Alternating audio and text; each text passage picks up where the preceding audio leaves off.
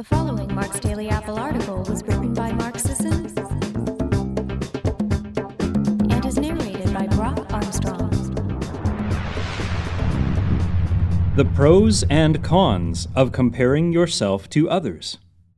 After all these years, I still find it interesting how lessons from my athlete days can pop up in other areas of life.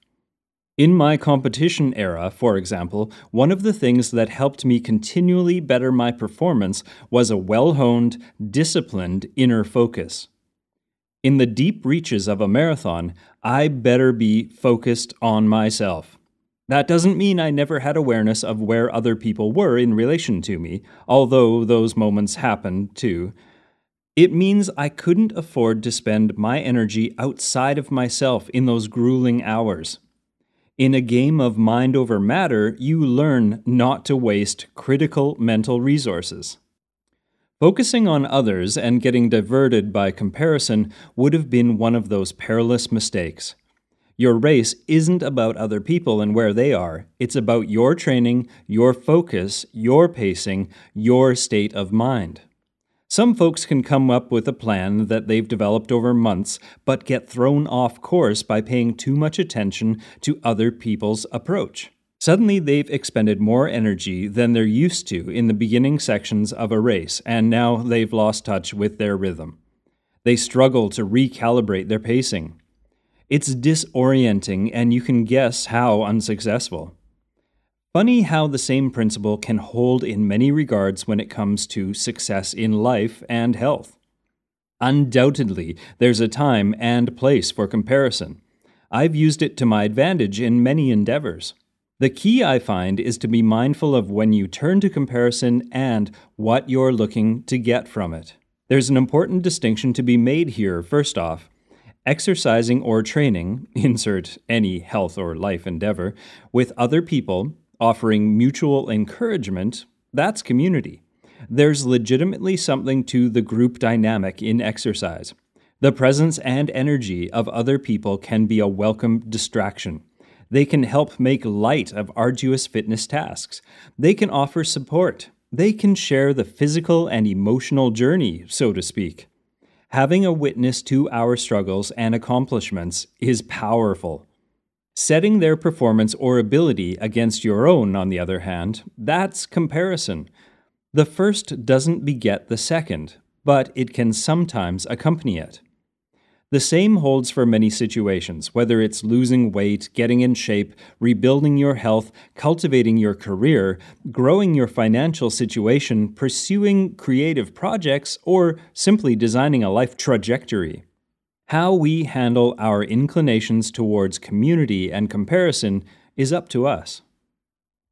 The upside of comparison.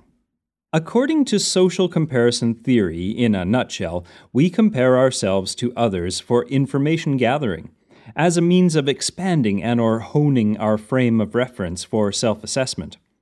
It presumably gives a reality check when objective measures aren't present and aren't deemed as relevant. In some cases, we also compare ourselves because we want to boost our motivation to achieve more by finding motivation in the examples upward comparison provides, for example, someone fitter or more successful, etc. In other circumstances, we choose to indulge in so-called downward comparison to presumably boost our self-esteem by focusing on people in worse situations than those in which we perceive ourselves to be. For example, overweight, less fit, less successful, etc. On the positive end of things, comparison can offer an information-gathering framework. We may not realize what's even possible without the model of other people. The example of other people can expand our sense of what we imagine for ourselves. Maybe we never before understood the variety of approaches to getting fit or preparing all of our own meals. Maybe we never believed it was possible to work from home or balance the need for personal time with family commitment. Likewise, seeing their struggles and successes can help us anticipate the stumbling blocks and appropriate situations for our own endeavors. Nonetheless, I'd say these examples are the more innocuous forms that fall more under the observation umbrella than the true comparison.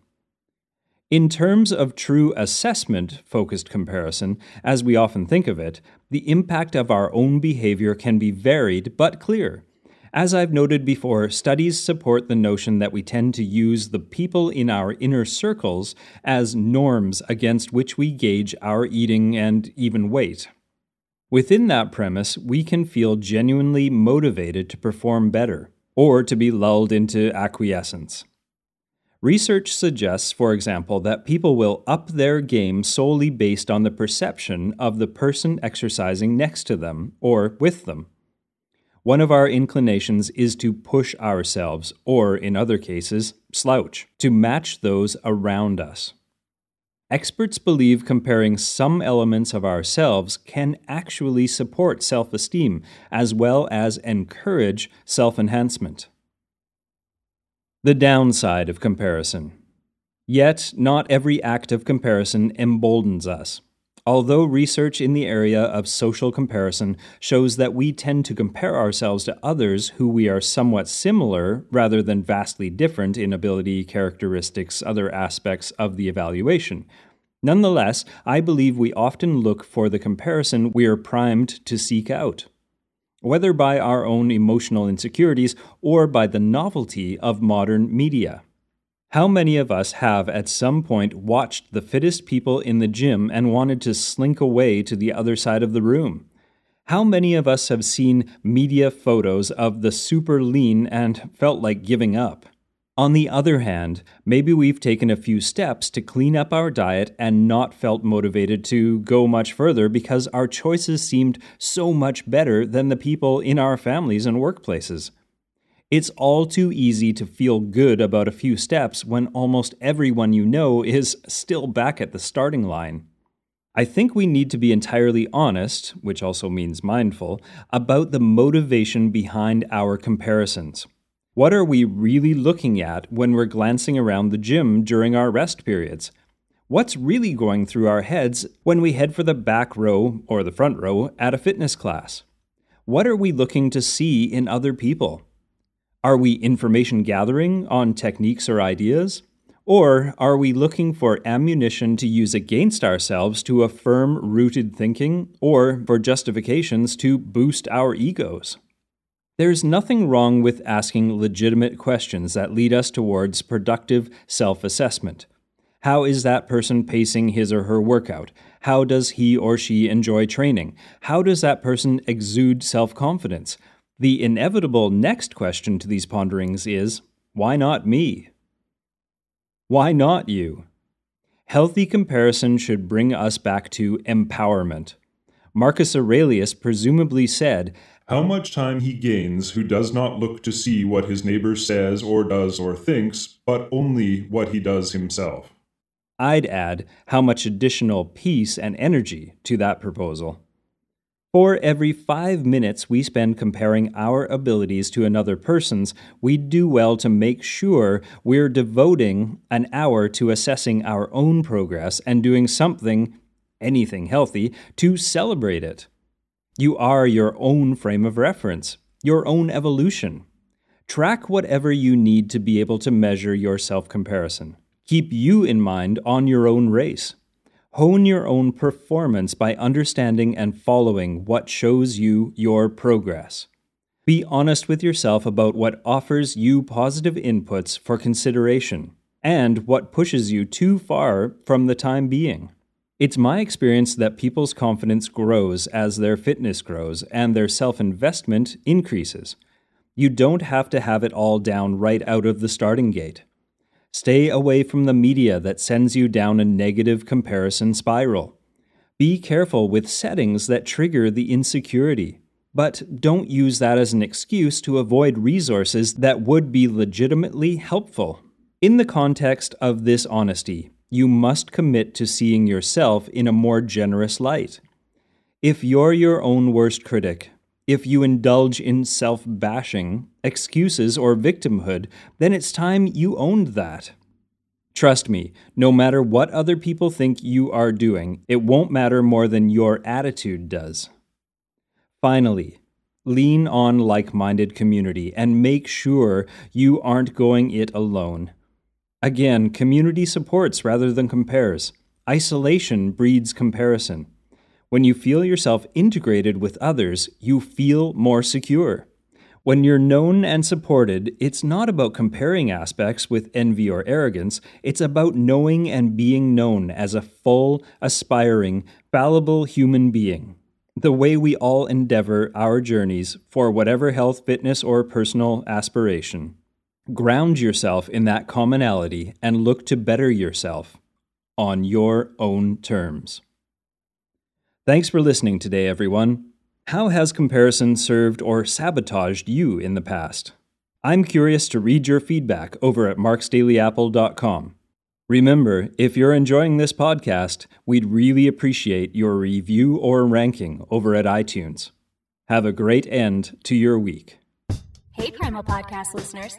Have you been wanting and waiting to take your health or your clients to peak levels? Then it's time to enroll in the Primal Blueprint Expert Certification. The Primal Blueprint Expert Certification is the very first and surely to be the preeminent ancestral health online certification program. From the comfort of your own home, you'll dive deeper into the Primal Blueprint philosophy with a comprehensive online course and examination process through 13 educational modules. This self-paced course is equivalent to an upper division college course in the health sciences. You'll develop the expertise in primal eating, exercise, and lifestyle practices to help you and your clients achieve breakthroughs. This certification program also gives you access to over $400 of multimedia educational materials, ebooks, digital books, and video instruction from Primal Blueprint author Mark Sisson.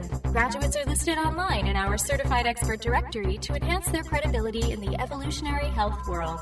Register for the certification program today at primalblueprint.com and gain immediate access to the course materials and educational library.